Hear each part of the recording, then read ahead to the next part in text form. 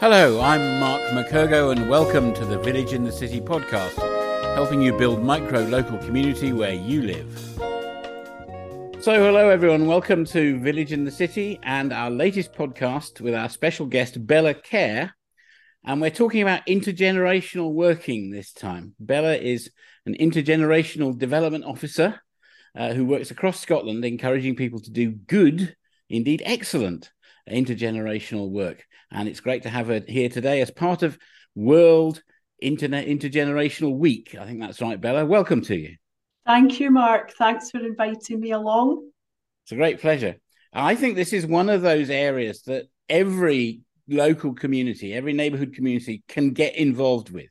And I was very impressed when I started to learn about intergenerational work from one of your colleagues here in Scotland about how actually what I thought was intergenerational work wasn't quite right. So maybe we should start with that. So tell us, what is good intergenerational work in your experience? Good intergenerational work is work that is reciprocal. Both parties are involved. It's work that the young and the older people are together doing something interactive together that benefits both of them. Bad intergenerational practice is something that's done at them. Right. Because I remember there was an example. I did a little online training with your outfit, which was very good. And one of the examples was old people going and talking about the war with school children. That's not good intergenerational work because it's not reciprocal. Is that right? Yes, it's not reciprocal. So that's the older people going in and speaking to the younger people, but there's not any kind of reciprocal interaction. It's kind of similar to if young children go to a care home or a sheltered housing complex and stand in front of the older people and sing. Right. That's not intergenerational work either, really. No. Okay, so maybe you could give us some good examples of intergenerational work projects and activities that you've been involved with. Yes, there's so many. I mean, across Scotland, I have worked with generations working together for 4 years. And we do cover Scotland and have maybe 4,000 members who are involved in intergenerational work or who are interested in being involved. We could think about, what kind of work they do. It varies from project to project. The one that I can think of most maybe as a recent one that has won one of our awards, and it is boat building in Ayrshire. Wow. So it's done with a school and with some older people who are responsible for building boats and skiffs from scratch, and working with a group of young people from college and school who go in and meet with the older people and then weekly go in and work on the skills together. Basically, at the beginning, when they start their relationships, usually they're quite shy about getting involved. And I've been down to meet them several times. And as the project grows and the younger people get more confident, they're learning skills, but they're also learning how to speak with older people. And the older people are learning that the younger people are interested in them. And that's a good example. And there are many other examples. I don't know how many examples you want me to give. It could be a gardening project. It could be like Diana Knox from Glenfield House and Bagatelle in Greenock. They do some intergenerational work with young people from a college, and they do some work with young people from a nursery. The thing about that is it's usually planned. The people who do these jobs well have normally had some kind of training to understand how to do it, that it will be sustainable. So Diana is one of Bella's colleagues, and she's one of the people joining us on the call, and we're going to open it up to questions a bit later on. So we'll be hearing more from Diana and some of the other people a bit later on, I think. How did you get into intergenerational work, Bella? What was it got you started on being really passionate about this? Well, my past working life, I had worked in children's homes for 15 years with care experienced young people who quite often didn't have access to parents, let alone grandparents. And relationships with older people were difficult for them. And in later years, I went on to study sociology at university. And when I came out, I started teaching. And then from there, I started working with older people. And I was working a lot with older people in the community and people maybe with experiencing some difficulties in their life. Then I saw the job for intergenerational development officer. And I had been a person who'd worked mostly with older people, and I'd experienced times with them doing active living, tea dances, lots of different projects. They walked to the moon, things like that. And I realised intergenerational work made sense because all the years that I had worked with older people, it was very rare that they came in contact with younger people. Yes, and I think that's one of the things that we see Village in the City having an important role in a very local neighborhood community. You get a mixing of older and younger, of people with different backgrounds, of people with different kind of educational levels, people with different outlooks. But you share the same few square yards of ground, and that itself is a good reason to talk. One of my hopes of Village in the City is it helps to bridge some of these divides that are appearing in our society. And I think this is such a key topic right now. And intergenerational working is such an important piece of that. We're very glad to hear from you today, Bella. One of the things I've heard you speak about is about how intergenerational work can help people feel safer together. Say a bit about that, please. Yes, well, there's a lot of separation between generations in our communities where younger people do not come into contact with older people and vice versa. And we don't get any favours done to us by the media sharing stories of, young people are creating havoc over here, or older people are costing us a fortune, older people are taking younger people's jobs. So there's all these stories. And if you're not informed properly, you build up a picture in your own mind that could end up being quite ageist. Younger people ageist towards older people, and older people being ageist towards younger people. So there's a kind of relationship that's been formed, although we don't know each other. And then they're in people's heads, they've already made a decision that has created a bit of bias within themselves. And it can, at times of pressure or times when people need assistance and help, it creates that kind of divide where our communities don't work so well together. But in actual fact, if we could create more intergenerational places and spaces for people to meet, and we look at spatial planning and intergenerational living or public spaces being full of different generations, Scotland itself, with its weather and its climate, doesn't really do so well with, we're not in Italy and it's not the piazza and the square. But we have got some really nice kind of ideas, for sharing more and for people being together. And more policymakers and designers are looking at the idea of bringing people closer together. And I suppose, Mark, you had mentioned about feeling safe. And actually, at the moment, we're working on a piece of research looking at how intergenerational relationships, if they're formed, and people got to know each other from a different age group, they could in fact feel safer in their community, and their perceived fear of crime could diminish in some way. And if people feel safe, then they're happier. And I like this quote. It's from Donna Butts from Generations United in America. And she says that communities are places where people should feel safe to grow up and grow old in. Isn't that good? People should feel safe to grow up and grow old. I think that's marvelous. Yes. And I don't know, I mean, we've heard of age-friendly communities. Have you heard this term? I haven't, I'm afraid. Well, it's a world movement. I think it originates, now don't quote me on this because it might not be, but the World Health Organization has done a lot of work on age-friendly communities.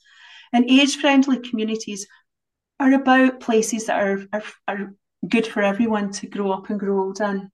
But especially, looking at how we can live together, how we can enhance each other's lives. And as we know, older people are living longer, and we really need to try and come up with something that makes life good for everyone.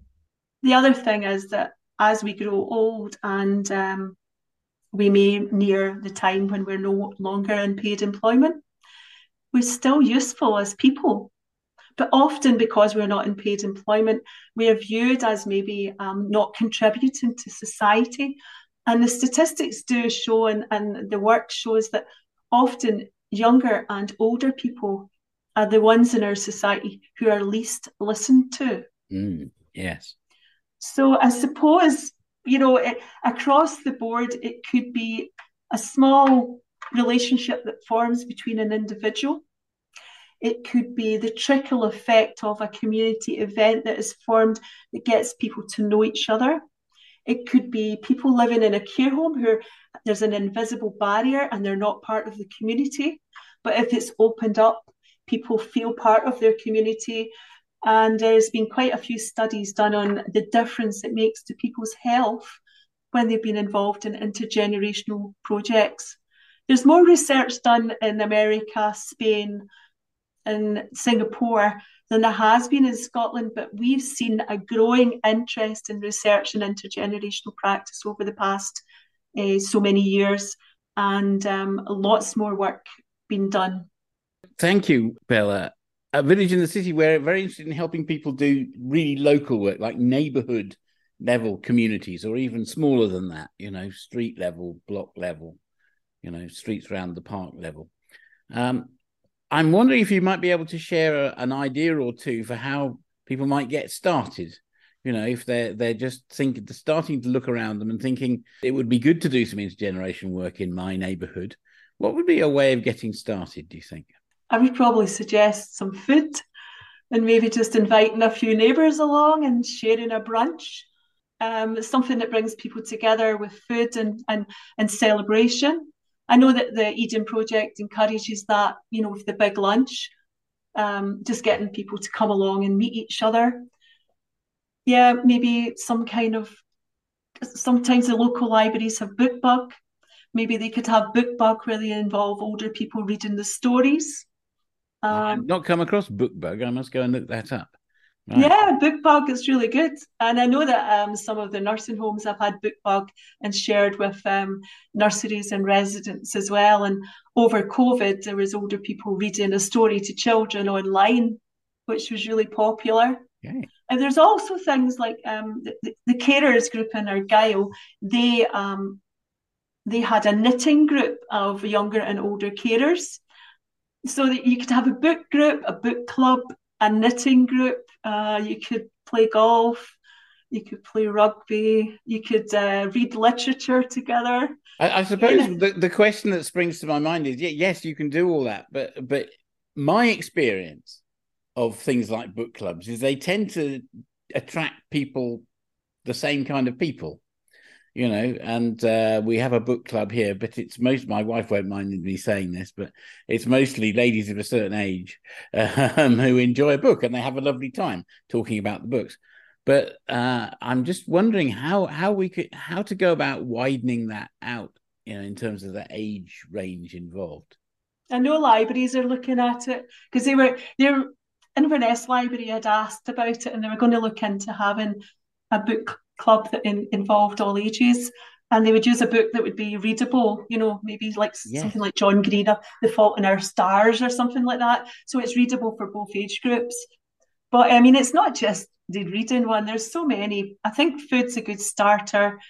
It could be that your local neighbours, you could share sort of plants if you were going to plant some seeds. If it is just your neighbour, there was pots of kindness, and it was maybe planting a herb and going to your neighbour and an older person in the community and giving them it and saying, this is for you. And it just breaks down the communication barriers that happen.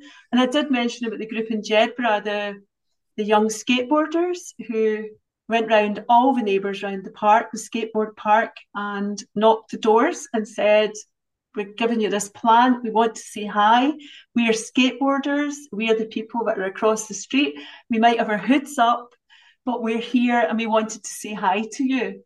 So just breaking down some barriers. I think public spaces, there's good examples in Rutherglen where the community took over a public park and started working together on it. And also there's like a park in Glasgow where I've forgotten the name of the park. But anyway, what they do is they have picnics. I don't know if we're allowed to say that word anymore. They have like lunches in the park. They have movie nights, and they have kind of different activities that happen for all ages. In your local street, I think you could just encourage your young people to speak to older people and just share the message that it's good to connect. I always use the example when I'm out and about, if I'm with younger people, I talk about Home Alone and how the old man at the beginning of the film is seen as a baddie. But at the end of the film, he's the person that comes and hits the baddies on the head with a big spade. And I try and connect with that to get young people. I always remember a young girl in a children's home saying to me, "Oh, you're really old and you've got hairs growing out your nose." And I was only 35. So I think younger people, they have incredible eyesight, they're really fast, they've got quick memories and quick brains, and they're curious. And I just think it's a good match to try and encourage them to realise that one day they'll be part of that life cycle and they will age too. And let them know it's not scary to age and we can learn from each other. Yes, that's fantastic, Bella. So just before we open it up, a couple more things I just wanted to talk with you. One is that we're in the middle of this intergenerational week as we talk right now. What's the international picture on this? It's the global intergenerational week. And we did have a debate in Parliament last evening. And it's getting the kind of message across between countries. And it's a movement. It's a movement in solidarity to say this is what matters. And people are realising that actually our communities need more connectedness. I suppose, I suppose this way our policy officer, Rory Smith,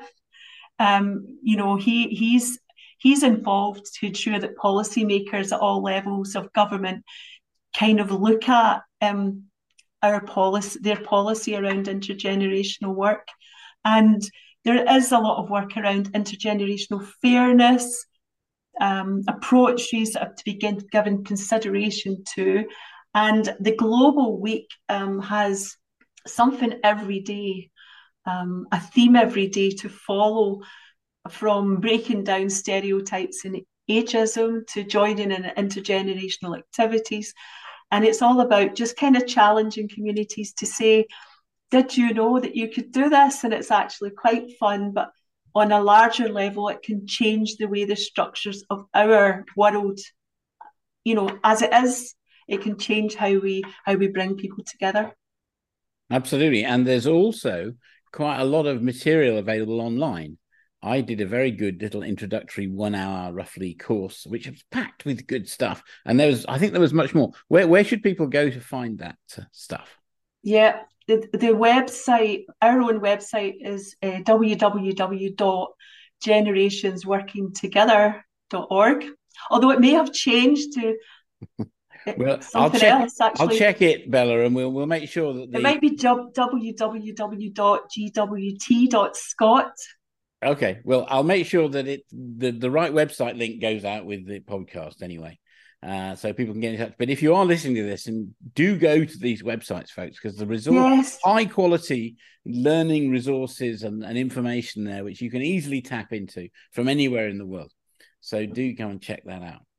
It's free to anyone in Scotland, but there is a charge to anyone else in the world. Well, they should come and live in Scotland then. It's such a nice place, isn't it? Thanks for making that clear, Bella.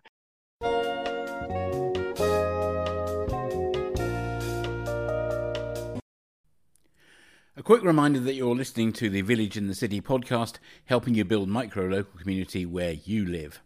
Well, we opened up the call and it was Bella's colleague Diana Knox who wanted to come on and share some of her experiences of helping with intergenerational work. Yeah, I work I'm the activity development coordinator for Greenock Medical Aid Society. So we've got 2 care homes, Bagatelle and Glenfield. We care for about 90 residents. Majority of those residents are at some stage in the dementia pathway, and the others are in there for physical reasons, social reasons, etc., etc. I've just been making some notes here, and they may be able to help you, Mark, with some of your questions. Like Bella, her movie is Home Alone. My movies are Sister Act 1 and Sister Act 2. I think that just says it all. So anyway, yeah, you were talking about being safe. Now I'm talking from my experience working in a care home, so I don't have a lot of community experience yet. So as to use the word safe, I don't think really is applicable to us because, well, I hope that all our residents feel safe all the time. But with intergenerational projects and the children coming in and the college children coming in and groups, whether they come in at Christmas to sing a song or something like that, there's an increase in confidence. It's very apparent that these people sort of all of a sudden light up, and they can, they learn very quickly to interact. They've asked a question, somebody's asked a question, and the question's answered. Whereas I could walk in and ask a question, and so everyone just sort of sits there and looks at me. So it's the confidence of my residents anyway in that sense of the intergenerational stuff. Gardening. Listen, I work in a care home and I'm responsible for the gardens, and it is an awful lot of work. So my suggestion to you is that maybe you contact a care home or a residential home, and possibly offer to come in and just help them out with the garden. Now it's summer, it's the right time of the year, planting and all that sort of stuff. And through that connection, which happened to me, through that that gardening project that we set up with a nursery, Battery Park Nursery, years and years ago, it's now opened up, and I'm in contact with far, far more people than I would ever have imagined, only because of that gardening project through a care home. I know the intergenerational stuff, what, Bella, you tend to say like 25 years of an age difference.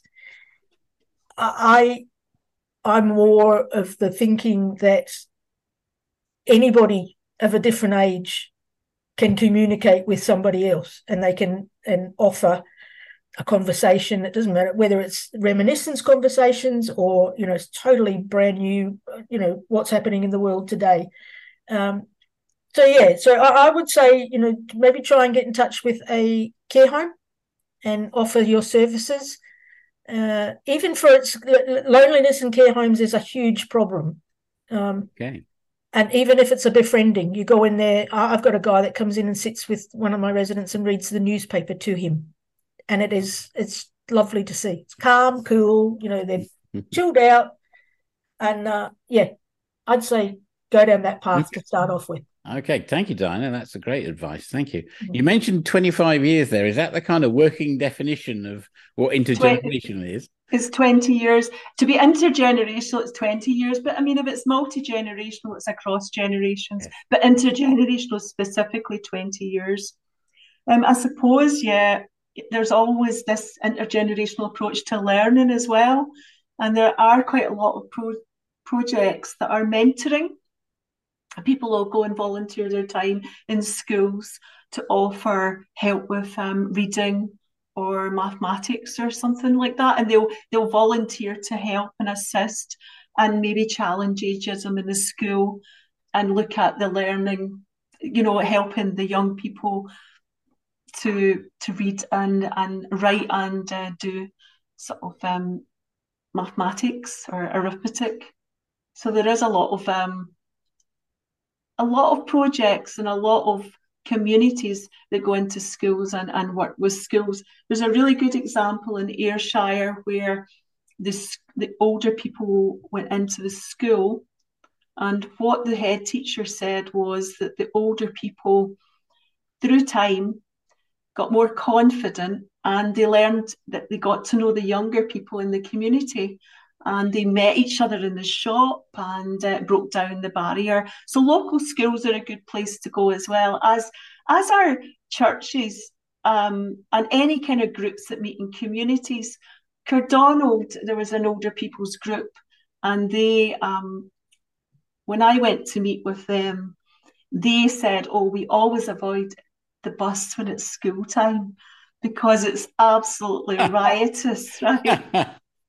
And so I said, "Well, have you ever thought of inviting them along and finding out stuff that they do? And you could ask them to bring tablets and you could maybe look at something in the local area." And they said they hadn't thought of that, but that was something they would think of doing. So simple solutions. Relationships are formed in the funniest of places, and it improves how you feel about yourself. There was a project at one time called Gangster Grannies, which was and they were in the park and they were doing things together. And there's also a project in Leith where it's the Citadel Youth Project. Have you heard of this? Carry on. Well, they have a project there, and basically, the young and older people come together, and they've done all sorts of things together, and they've produced a toolbox. I call it a toolbook. It's a book, and it's got lots of ideas about intergenerational work. But they've done everything together, from cooking, sewing, dancing, you name it. They've worked really closely together, breaking down barriers. So that's a very good project as well. And then there's projects where older people go in. There's one in Dumfries where an older lady living with dementia goes into a local nursery. So it's called JB's Nursery in Dumfries.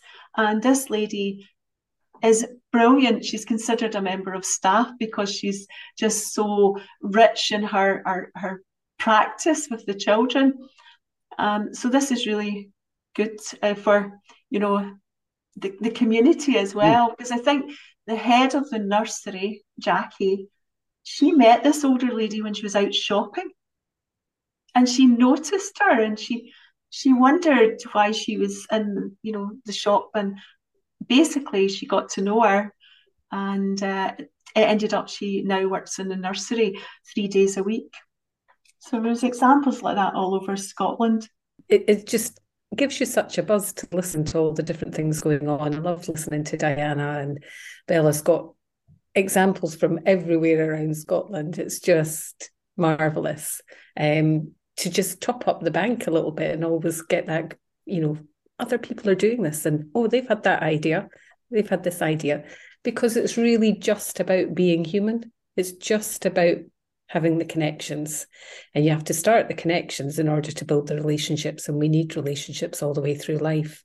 So for me, it just always feels like anytime we separate society, we separate children from teenagers, from adults of different age groups, we take something away from every age group.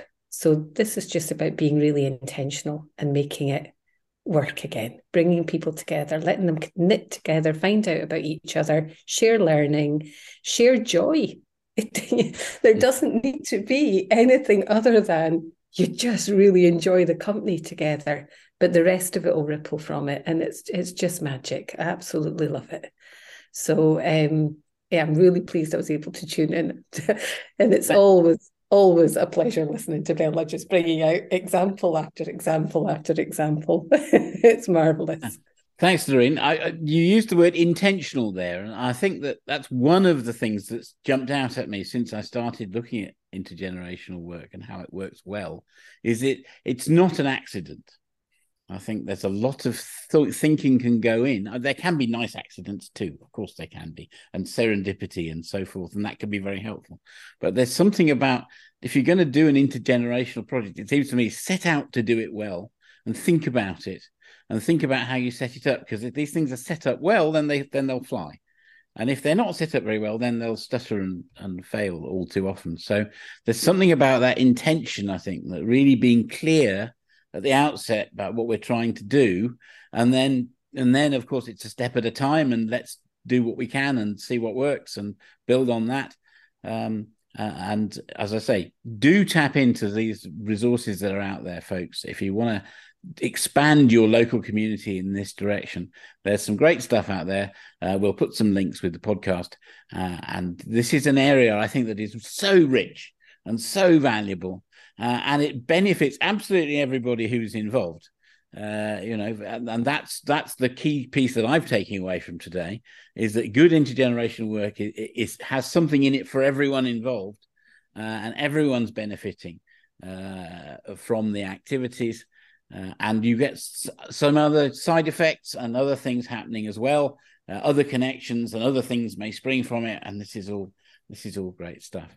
The key word is intentional, because otherwise we're bringing people together who otherwise would never have met. And our nuclear family, our changes in family structures, our changes in living circumstances, our modern world has separated us from each other. But we are like the animal kingdom. We do run in circles together naturally. We were part of clans and groups in the past. And if we look at traditional society, it was very much a natural thing to be together. There is a lot of research and a lot of work being done around co-housing, sharing spaces and places, work where there's more kind of shared neighbourhoods and shared kitchens where people are cooking together.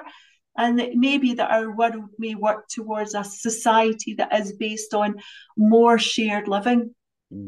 So that's another kind of area that our own work looks at, and how we kind of have community spaces that are built that are environmentally friendly, that grow veg, that fruit and veg, that have play spaces for children, that have walk areas for people and older people, but also have links to our local shops and high quality good food. So our whole future is a kind of mark of maybe a change in structures of how we view our society, and looking at a world where we have broken down barriers of ageism, stereotypes, and all these other isms that stop people from connecting in so many ways. And I'm glad Lorraine managed to come along today, because she was involved last year in a piece of work with Play Scotland, where she brought together a whole piece of work around play and storytelling. And it's a wonderful publication, and it's free, and it's on our website. So welcome, Lorraine, to being here today. And I thought she might have mentioned that because it was an excellent piece of work. Lorraine, would you like to say something about that, please? I don't mention anything that I did, which is a bad habit. But yeah, it was an absolute joy. So I have... and we worked together with various different settings, particularly looking at care homes with children as a post-pandemic situation of trying to rebuild or create new connections, and using, so it could be a whole other podcast just on play, but play has so many different facets to it. There's some ways to connect in every way. And it's part of the intrinsic journey of life, really. And then we share that through our storytelling. So it was about really bringing that to the fore and making it be seen as something for every generation. It's what connects us and how we actually share our culture and share learning in very dynamic ways, and make it very unique to the situation that we're in at that time. So I have a strong background that covers play and just having the opportunity to bring that forward as something that not only was of the moment around COVID times, but long lasting. And the legacy work from doing the sort of pilot of Summer of Play was we were able to create this publication using case studies and top tips and ideas from many different practitioners in different ways. So it was an absolute joy to work on it. It wasn't the easiest doing anything over pandemic times, but our post-pandemic times, early days after the a huge level of separation that we all experienced. But yeah, it's lovely to have brought it together, having Play Scotland at the centre of it too, and making sure that what we've got is things that people can dip into and use and hopefully be inspired by. Thank you, Lorraine. And we'll make sure there's a link also to that work, Summer of Play, in the material that goes out with this podcast. Well, thank you, everybody who's come along, who's contributed. And a particular big thank you to Bella for being our special guest today and bringing all this great know-how and sunny expertise into the world of Village in the City. And it's been absolutely superb to have you along today. Thank you very much indeed, Bella. Thank you for having me, Mark.